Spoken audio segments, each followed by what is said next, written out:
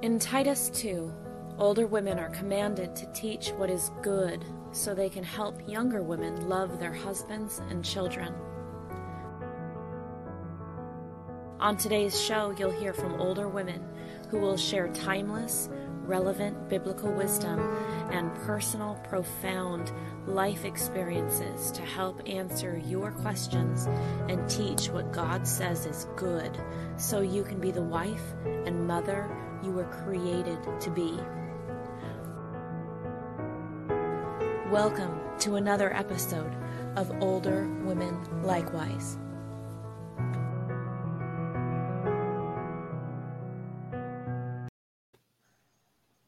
Greetings all.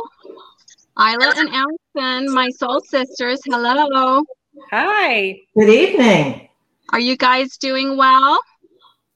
Yeah. I'm doing great. Yeah. All right. Beautiful.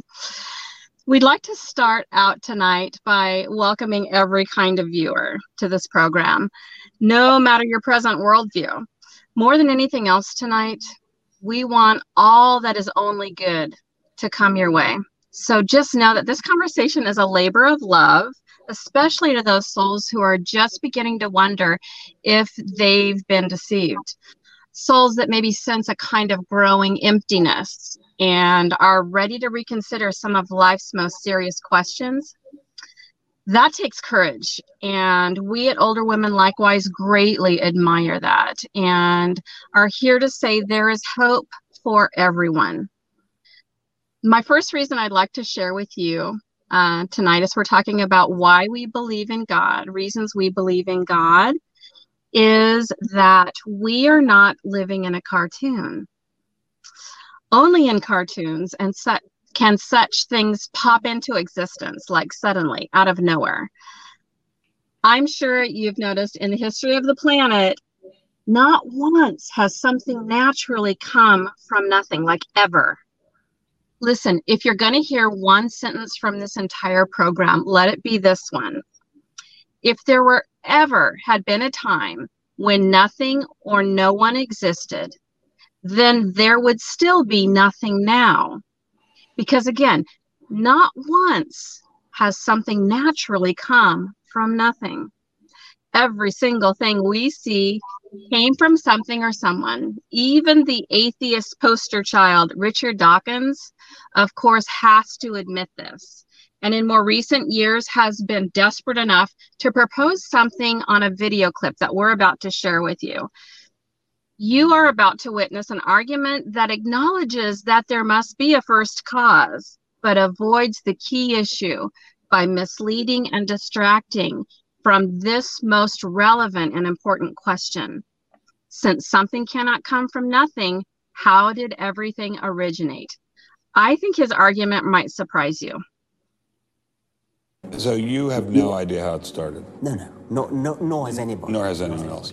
What do you think is the possibility that intelligent design might turn out to be the answer to some issues in genetics or in evolution? It could come about in the following way. It could be that at some earlier time, somewhere in the universe, a civilization evolved by probably some kind of Darwinian means to a very, very high level of technology and designed a form of life that they seeded onto perhaps this planet. Now, that is a possibility and an intriguing possibility. And I suppose it's possible that you might find evidence for that if you look at the details of biochemistry, molecular biology. You might find a signature of some sort of designer. Wait a second. Richard Dawkins thought intelligent design might be a legitimate pursuit? And that designer could well be a higher intelligence from elsewhere in the universe. Well, but that higher intelligence would itself have had to have come about by some explicable or ultimately explicable process. It couldn't have just jumped into existence spontaneously. That's the point. So Professor Dawkins was not against intelligent design, just certain types of designers, such as God. Any responses, you guys? What do you think about this video? Amazing. Yes, I feel like a lot of us feel like atheists and people who don't believe in God, that they are holding all the scientific cards, that all science reflects that, which even Richard Dawkins is saying that is not true. I feel like the presence of God is even more obvious in science. What you were talking about before in the beginning is actually what's called the first law of thermodynamics. And it sounds complicated, but for a music teacher, what that means is, like, from The Sound of Music, there's that song that says nothing comes from nothing, nothing ever could. So that's what it's talking about. And no matter who you speak to, an atheist or a professor or one of the leading evolutionists or people who do not believe in God, you continue to ask this question: well, where did that come from? Where did that come from? Where did that come from? And there was a professor at Berkeley who got up and was speaking on the subject, and they were saying, okay, well, where did this come from? And he was saying one of the theories was that there was a cosmic egg. Okay. And so they said, and this cosmic egg, I guess he was basically saying, is sort of like the Big Bang Theory, where everything was pressing down together and then it exploded out. Okay. And someone in the audience asked the professor, where did the cosmic egg come from? And he said, I beg to be excused from this question. Is that an option? Okay. What?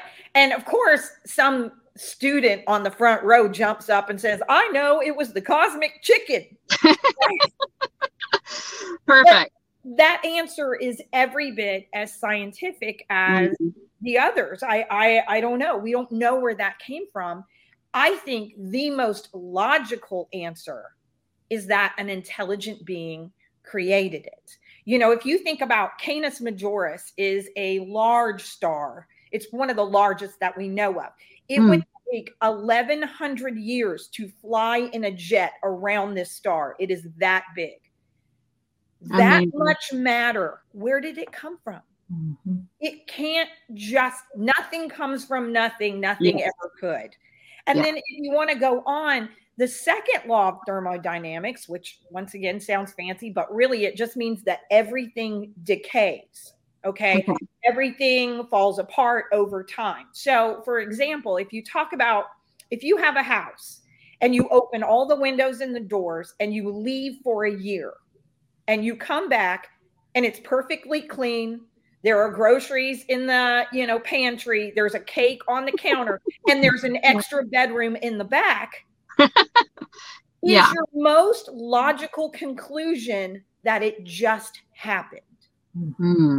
No. The most logical and scientific conclusion, according to the second law of thermodynamics, is that an intelligent being went in there and cleaned it up and baked the cake and built. That is the most logical conclusion that you can come up with. So. Agreed. He mentioned in this video aliens. Like, alien farmers to me is a really fun idea personally, but it just bumps that same question from planet to planet, doesn't it? Where did everything originate? Who seeded the aliens before these aliens and the aliens before them? Right. Where did that come from? Yes. Switching the backdrop to another planet is fancy, but it doesn't answer that question. And I, for one, am not buying into alien farmers, no matter who is selling it or how admired the other people are who are buying it. Like, it's not a popularity contest. Here's what seems to me to make better sense, and it very much goes along with what Allison said. Allison, did you have something to add before I get into this? I'm good. Yeah, go ahead. All right. Since things obviously exist now, it logically follows that something or someone has existed forever. Here we only have two choices. Either everything miraculously came from nothing, or the most intelligent mind that ever existed miraculously created everything. Both are miracles, but which miracle is most likely? Which miracle does the evidence most support? has matter existed forever, or has immaterial intelligence existed forever? Given the fact that scientists assign an age to the universe and everything within the universe, an age always admits a beginning or a starting point, doesn't it? Your own age indicates your starting point. And anything with an age is obviously not eternal. When you are trying to figure out whether this universe came from mind or it came from matter, and ponder for any length of time the incomprehensible complexity and the unfathomable wise design of the universe, and the fact that matter cannot come naturally from anything except in cartoons, the only reason and most scientific conclusion the honest mind can reach is that an omniscient mind and omnipotent power has always existed. Any other thoughts before I move on, guys? Even the genius of an eye. I mean, yeah. You think about simply that, the being able to look at something, your brain is able to translate colors and depth and all kinds of different, just the eye alone, the brilliance of that. It just seems impossible that that small element could just be created by accident. Yes, I have a friend actually, Allison, that came into her biology classes in college as an atheist. And she remembers that the moment she realized there was a God, she was looking through a microscope and lifted her eyes. I think she was looking at the workings of a cell. And she's like, there is a God. So you're right. You could spend your whole lifetime just studying the eye or whatever. And it just gets more and more deep. It's fantastic. I love that. So again, since life can only come from life, either something or someone must be eternal. Who then is the origin of everything? Well, there is only one who claims to be such in Revelation 22:13, where it says, I am the Alpha and the Omega, the first and the last, the beginning and the end, unquote. Atheists will, of course, argue with this claim. But a former atheist turned believer named C.S. Lewis came to realize for himself, quote, when you argue against him, you are arguing against the very power that makes you able to argue at all. It is like cutting off the branch you are sitting on. C.S. Lewis. Any thoughts on that? No, that's great because, it's really logic is what really grounds me in my thinking and my actions. And I find that God is the most logical of all first clauses. May I read what Dr. Henry Morse stated? The scientific law of cause and effect, where he wrote, the first cause of limitless space must be infinite. The first cause of endless time must be eternal. The first cause of boundless energy must be all-powerful. The first cause of universal interrelationships must be omnipresent. The first cause of infinite complexity must be all-knowing.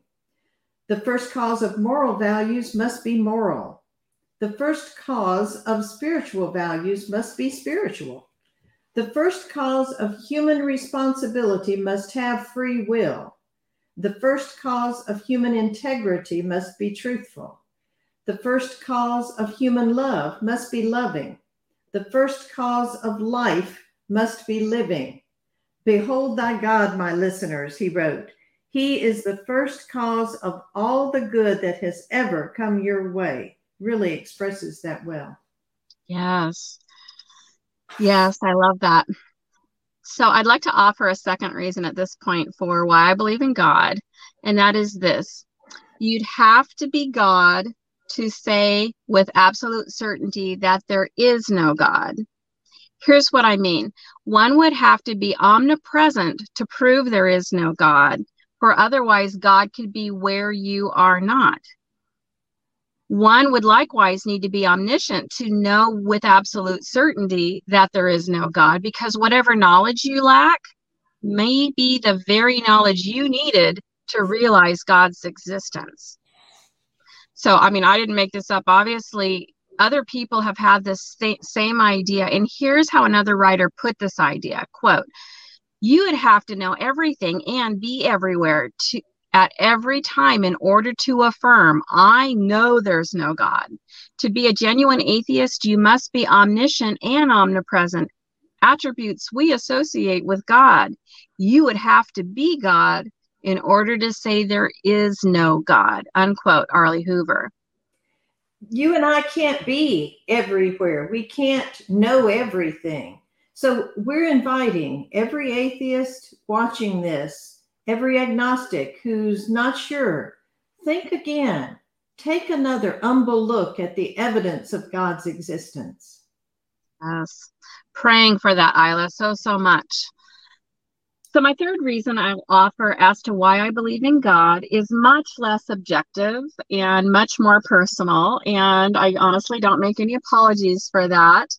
I realize that, as Os Guinness has said, Christian faith is not true because we experience it, but we experience it deeply and gloriously because it is true. So this story, it's a beautiful story, and it exemplifies that quote, I think, very, very well. It's a story that I've shared before, and I tell it here again to benefit those who have not yet heard it. I believe in God because the existence of God explains this something that is almost impossible that happened in my family. Something I witnessed firsthand. In the mid-'80s, for her own reasons, my mother prayed to the God in the Bible that my troubled adopted brother would find his birth family. Around this time, circumstances fell into place where he ended up outside a cabin at a reform school. They'd moved him, incidentally, from one cabin into another cabin, and there he is sitting at a picnic table playing cards with another young man. When someone passes by the two of them, noting that the other young man my brother was playing cards with looked like he could be his brother. Everyone present thought it was hysterical, and they just kind of like laughed it off. And as they continued to play cards, they, however, happened to stay on the topic. And as each one happened to mention things about their own lives and families, things started lining up in one of those like goosebump kind of ways that can make it hard for witnesses to even believe their ears and eyes. The other young man had a brother who had been given up for adoption in the same year and in the same city that my brother had been born. Eventually, adoption records and phone calls confirmed the truth. My mother's prayer had been answered. That prayer to the God in the Bible. I mean, we were floored, you guys. Have you guys heard this story? Did I tell you this? I don't know if I've shared it on Owl or... You've told it to me, but I love to hear it. I want to see pictures. I want to know how much they looked alike. Yeah. That's amazing. That's super cool. Yeah. So we were so floored, and I'm still floored, to be honest. So I started looking up the numbers, like I certainly have not taken any statistics class or however you learn about like, what are the chances of this, figuring that out. But trying to wrap my head around what the chances would have been. The first thing I looked up, this happens in like around 1984, and the world population is 4.8 billion. So my mother is praying that my brother would meet 1 in 4.8 billion people. And God said yes. And so that blew me away. But then I realized, wait, the chances are much higher than even 1 in 4.8 billion, because you'd have to multiply 1 in 4.8 billion by the number of topics 2 juvenile delinquents can possibly discuss during a given card game. Then you'd have to multiply that number by the chances of another kid walking by and observing the similarity, and multiply those chances by a kid, voicing that observation, and multiply that by the chances of staying on that topic long enough to exchange just the right facts. The answer to my mother's prayer seemed next to impossible, But with God, I saw with my own two eyes that all things are possible with God. And this, you guys, is not the only answer to prayer that I've had to pick my jaw up off the floor. But honestly, every time and against all odds prayer is answered, it gives me yet another reason to acknowledge God's existence. So we should do a podcast, Older Women Likewise program sometime about answered prayers. I mean, that is so faith building. Like, gather up a bunch of sisters. And if you have a story of an amazing answered prayer, feel free to add that down in the comment section. That would be cool. Anything before I move on to idea number 4, reason number 4? I can't wait to hear it. All right. So the 4th reason I believe in God, the God of the Bible, is because the moral standard he created has proven throughout history to be the only one that works. So let me be very clear. I'm not saying here that God's existence and the Christian faith are true because they work. I contend that the Christian faith works because it's true. In fact, it works so well that God's moral laws are reminiscent of the wisdom that keeps our physical earth functioning like clockwork. God's standards of right and wrong work as well as the law of gravity works in preventing social chaos. His moral laws, then, I believe, are yet another kind of intelligent design that indicates his existence. Because of the complete order of his standards of right and wrong, all the order that those create and the disorder that his laws prevent and resolve. I mean, think about it. If everyone would have followed God's moral standard revealed to us in the New Testament, it would have prevented the Civil War. Because God's moral law forbids kidnapping. It forbids unkindness. And doing anything to another human being you would not want done to you. Matthew 7:12. For those same reasons, if everyone had followed God's moral laws, every act of racism would have been prevented. As would every act of violence, every crime, every murder of an innocent unborn child. None of it would have happened. Furthermore, if everyone followed God's moral laws, there would be no one in prison. It would raise the standard of living for the poorest, the very poorest, and really every citizen, and ensure that virtually every child has all the emotional, financial, and spiritual advantages that come along with having both a mother and a father. God's moral laws lived out would eventually vacate orphanages and the foster care system. God's moral standards in the New Testament lived out would prevent every act of child molestation and prevent every future case of sex trafficking and exploitation, and would save us the $16 billion we spend annually treating the 20 million new cases of STDs. If we lived out God's moral laws from the beginning of this nation, those funds could have been used instead toward finding a cure for heart disease, cancer, and diabetes, the leading causes of death for around 3 million people every year. Living by God's moral standard would cure AIDS in 1 generation, an expenditure that averages $380,000 per case over a lifetime, for the new 40,000 cases that surface annually on average. Living by God's moral standards would result in the replacement of every strip club and porn shop from coast to coast with businesses that actually improve our communities. The positive ripple effects of living by God's moral standards are immeasurable and incalculable and would change everything. Because virtually every social problem is solved by acknowledging the existence of God and his lordship of our lives. When we admit this ultimate benevolent authority and bow our knees and to his wise lordship of our lives, our society would become unrecognizable in its vibrancy. So this is one reason why I believe The God of the Bible exists, who gave us the New Testament containing his moral standards. So just a kind of intelligent design.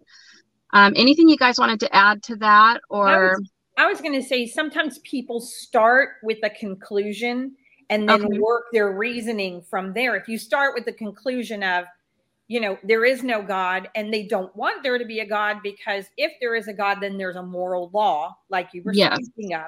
So they say, no, there's not a God because I don't want to do what he says. Instead of looking at the facts, at the science. One of my favorite scriptures is in Romans 1:18-21. Paul actually is simply saying, looking at nature, it makes it so clear and constant that ignoring the fact that there is no God is indefensible. So here, I'll start reading in 18. For the wrath of God is revealed from heavens against all ungodliness and unrighteousness of men, who by their unrighteousness suppress the truth. For what can be known about God is plain to them, because God has shown it to them. For his invisible attributes, namely his eternal power and divine nature, have been clearly perceived ever since the creation of the world and the things that have been made, so they are without excuse. That's kind of scary there. Yeah. He's saying, it's indefensible. If you don't see God in nature, in all these different things, you are without excuse. Paul is actually saying there, it's obvious. Obvious. Yeah. Agreed. Wow. Oh, and let me also say, I love the Psalm 19:1, the heavens declare the glory of God. And it is, when I look up, it's just amazing to me. And that it goes on and on and on, the depths of space. And they just, launched another satellite telescope. So I can't wait to see what that comes up with. Mm-hmm. Yeah, it's so exciting. Yeah, it's a wonderful time to be alive and to see the advances not only in telescopes but microscopes, and that we're looking deeper and deeper into everything and further. And it's really as if God allows each generation to discover fresh evidences at this point. So many fresh evidences of his intelligent design. Without excuse, for sure. It's one of the most obvious realities of all realities is the existence of God. So my fifth reason that I believe in God builds really on that last reason. I believe in God because godlessness ruins everything. The scriptures make a strong connection between atheism and wickedness. Isla, would you mind reading those two passages that we selected that cover that? Yes, I'd be glad to. Let's look at Psalm 14, verses 1-3. The fool has said in his heart, there is no God. They are corrupt. They have committed abominable deeds. And the same connection we see is made in Psalm 10 and verse 3-4, where God says, for the wicked boasts of his heart's desire, and the greedy man curses and spurns the Lord. The wicked, in the haughtiness of his countenance, does not seek him. All his thoughts are, there is no God. Thank you for reading that, Isla, because it mentions corruption, abominable deeds, greed, curses, spurning the Lord, wickedness, haughtiness of countenance, And I think there's a lot of talk right now in the culture about we can be good without God. That's a lot of the topics of books being written and everything. The scriptures say something else. And really, I think if you watch the culture, it speaks for itself. Can we be good without God? It's not working. The morals of the godless ruin everything, and over time make the planet unlivable for everyone. You can know that living by the God-given moral standard within the New Testament is right, and that the moral relativity among atheists is wrong by the very fact that every person's body, mind, spirit, and soul only grow stronger and healthier in the light of God's wisdom lived out day by day. But the same is not true among the godless. Many have observed firsthand that if you tell people that they are just bundles of chemical reactions and merely the descendants of pond scum and are just animals, they start to live as such. And the more people that live as such, the more barbaric a culture becomes, and it all adds up. Why should I be concerned about another's happiness if, as an atheist claims, happiness is nothing more than like a chemical reaction in the brain? Why would anyone care what the particular chemical reactions are of any other human being if we're all just rearranged pond scum? And if there's no objective right or wrong, and barbaric people start rioting and knocking other barbaric people over the head to take their stuff, if there's no right or wrong, like, we've no business to get angry about that if we're all just chemicals. Like, we don't get angry at baking soda for reacting with vinegar. Chemicals are going to be chemicals. So if we really are just animals, putting people in a gas chamber is not any more immoral than spraying Raid on an anthill. This godless thinking made Mao quite comfortable about exterminating about 55 million people in 4 years. People, you guys, who are as real as you and I.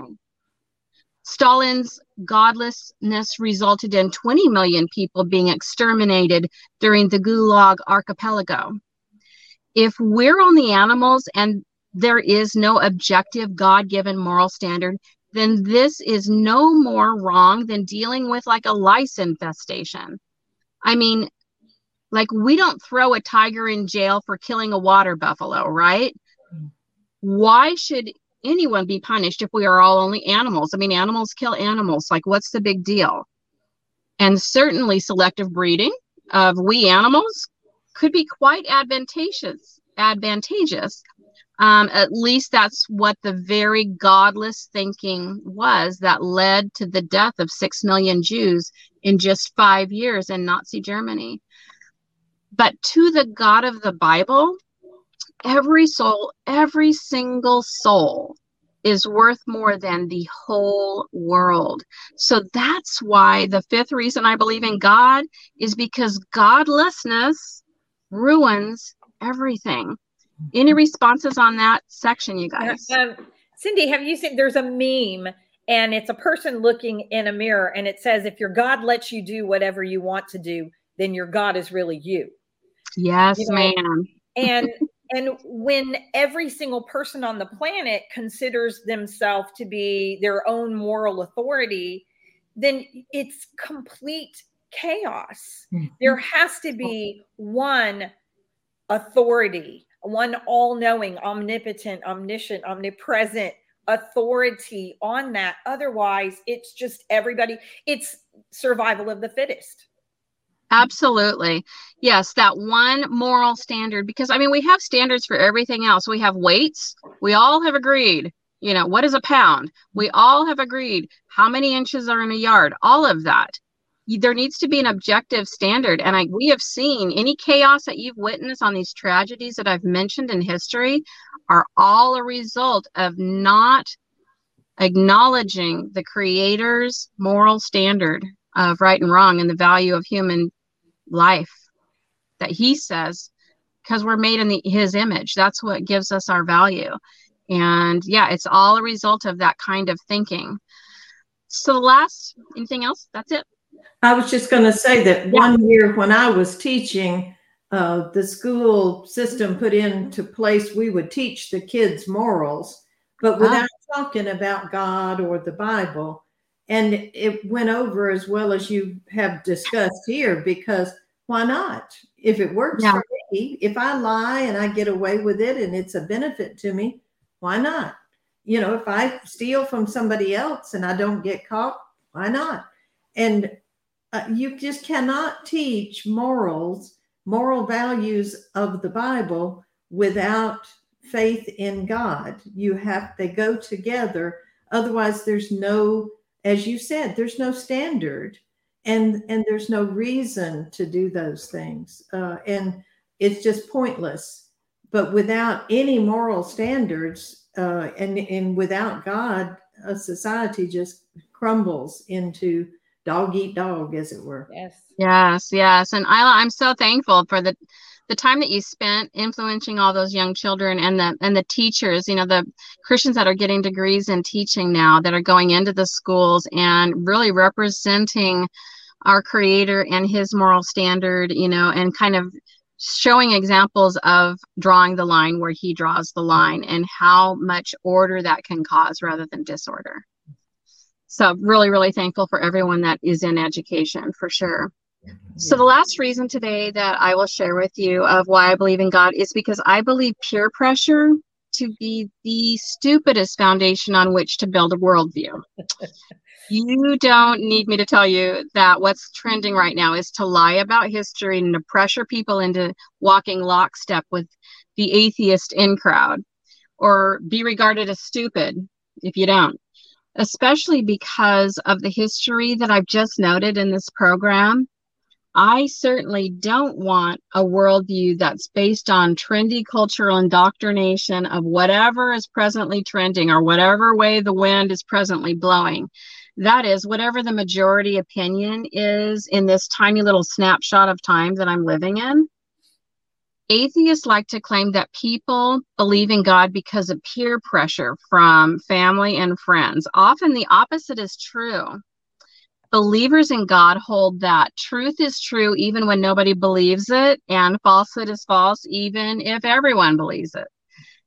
That is why truth does not yield to opinion or fashion or numbers or office. It is simply true, and that's the end of it, unquote. This is from Os Guinness. The truth is, the real peer pressure, you guys, right now is on students and employees and other social circles, people that are out in their fields,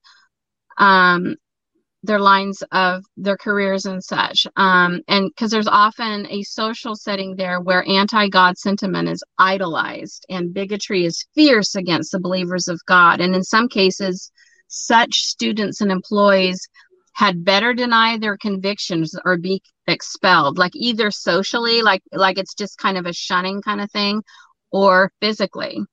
I don't know if you guys have witnessed any of that in your circles, but I think we're seeing a lot in schools and that kind of thing, that you do not have a right to your Christianity. If you're going to believe in God, you can find another place, especially in sciences. Well, that's what I was going to say, especially in sciences. My dad is a geologist, and I can remember a time he took a rock to a university to be dated. And okay. They said he flew down, they set a time, the professor came out. And then when they realized that he was a creationist, that he believed in God, they refused to date the rock, which really, it's sort of like, isn't that science? I mean, it is what it is, whether he believes in the cosmic egg or the cosmic chicken or whatever, it doesn't matter. Science should be science, but there is a pressure amongst scientists that as soon as to demean and diminish what you know, that you're stupid if you believe this. And you know, I think through some of the things that you've talked about, through some of the scientific things we've talked about, I actually think we're the ones holding all the cards. Oh, yeah. Well, because God holds the cards, and if we're on God's side, yeah. I'll just mention one other thing. Sure. There was a dinosaur footprint with a human footprint inside of it. Okay, which I'm going to talk about later on in March when we talk about evidences and creationism. But quick thing is like when limestone is like cement, forms really quickly. They can't be separated by millions of years if there's a dinosaur footprint with a human footprint inside. Several people were flown down to go and take pictures and everything. And by the time they got there, someone who was an atheist had taken a tire iron to the fossil and just completely beaten it. And once again, science is science, right? It is what it is. Let's look at it, look at the facts, and take it for what it is. Not try to diminish it. Well, this can't be true, so we're just going to destroy it because people will get confused. Yeah. It's, this thought of everybody else is stupid. That, and it simply is not true. Not true. Yeah, I think the people that are up against all this social pressure, I really want to encourage them tonight. I'd like to share what an atheist turned Christian, Lee Strobel, said. He said this about the period in his life when he was deciding if he should pay the social penalties for walking away from atheism versus the price of what keeping his eyes closed to the reality of God's existence would cost him. So here's what he said. He said, quote, "To continue in atheism, I would need to believe that nothing produces everything. Non-life produces life. Randomness produces fine-tuning. Chaos produces information. Unconsciousness produces consciousness. And non-reason produces reason. I simply did not have that much faith," unquote. So there's other people, you guys, who have stood up in social circles. And I mean, Allison's dad is one of them. And she's mentioned his stories, some of his stories, and we'll get into more of those kinds of evidences. But one more example I'd like to mention among the many atheists who have turned believers is Francis Collins, Dr. Francis Collins. He's a geneticist who served as the director of the National Institutes of Health. And after heading up the Genome Project, authored a book called The Language of God, A Scientist Presents Evidence for Belief. Dr. Collins had the courage to stand up in the scientific community and tell the truth about the evidence he observed while unlocking the mysteries of DNA. Evidence that he believes points very clearly to the existence of a creator. I mean, I don't see everything eye to eye with Francis Collins. I don't see everything how he sees it. But what an inspiration, you guys, he is to us, and especially those that are being asked to stand alone. He stood alone, and he was one of the first in his circle to say out loud, in essence, the emperor does not have new clothes. Yeah. I am done going along with the lie, no matter what it costs me. And that just is so inspirational to me. So before we, as we begin to conclude our thoughts and all, there's a really interesting example that I think we should all be aware of indoctrination that atheism uses, and that is to lie about history, as we've mentioned, in order to pressure people into walking lockstep with this atheist in crowd. So here is an example, if our producer will start that video. On which Ernest Hemingway, Abraham Lincoln, Carl Sagan, Mark Twain, Thomas Jefferson, Benjamin Franklin, Albert Einstein, and Charles Darwin, along with the words, "Atheism, good enough for these idiots." Clearly, atheism is for intellectuals. But one moment, Abraham Lincoln wasn't an atheist. He said, "I know that the Lord is always on the side of the right, but it's my constant anxiety and prayer that I and this nation should be on the Lord's side."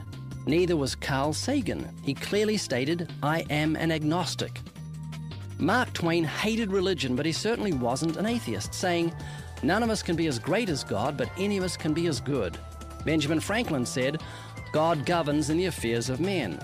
You'll find Thomas Edison listed on Celebrity Atheists, on Positive Atheism, and other atheist websites, but he wasn't an atheist. He said, "There is a great directing head of people and things, a supreme being who looks after the destinies of the world." Thomas Jefferson said, "Say nothing of my religion. It is known to myself and my God alone." Albert Einstein rejected the Bible as the Word of God and said that the Creator was unknowable and that God, being personal, was childlike. He lamented, "View of such harmony in the cosmos, which I, with my limited human understanding, am able to recognize, there are yet people who say there is no God. Well, what really makes me angry is that they quote me to support such views." He categorically said, "I am not an atheist." And when referring to those who deny the Creator, he used the term fanatical atheists. Charles Darwin said, "I have never been an atheist." So out of the 8 famous men on the poster, there is only one who was an atheist, Ernest Hemingway. According to his biographer, back in 1961, Hemingway, quote, "pushed 2 shells into the 12-gauge Boss shotgun, put the end of the barrel into his mouth, pulled the trigger, and blew out his brains." There's your poster boy when it comes to atheism. Sad, sad story about Hemingway. I just want to say, anyone who's getting one's worldview from liars, you are being indoctrinated, my friends, like it's 1932. It's short-sighted to choose a worldview according to the way that the cultural wind is blowing, and in this in crowd, often one's appetite for pleasure and popularity is the only God that they're serving. And that seems to us here at Older Women likewise to be a very shallow purpose for living. And this shallow purpose for living, of course, is much more fun in the middle of life than at the end of it. So I just want to conclude our thoughts tonight about where this all lands. Like, atheists cherish the false narrative that people believe in an imaginary God because they fear death. The opposite is actually true. We Christians love life. And at the same time, we believe when God says to die is gain, Philippians 1:21. For those who love God, life is good. And in the next life, it only gets better. Christians don't believe in God because they fear death. In fact, it takes more courage to believe the realities that God reveals about the afterlife than it does to disbelieve those. The child of God sees death as a reunion with her heavenly Father. And for the good of the souls of the atheists listening to this, consider this question from C.S. Lewis. He says, "It is easy to say you believe a rope to be strong and sound as long as you're merely using it to cord a box.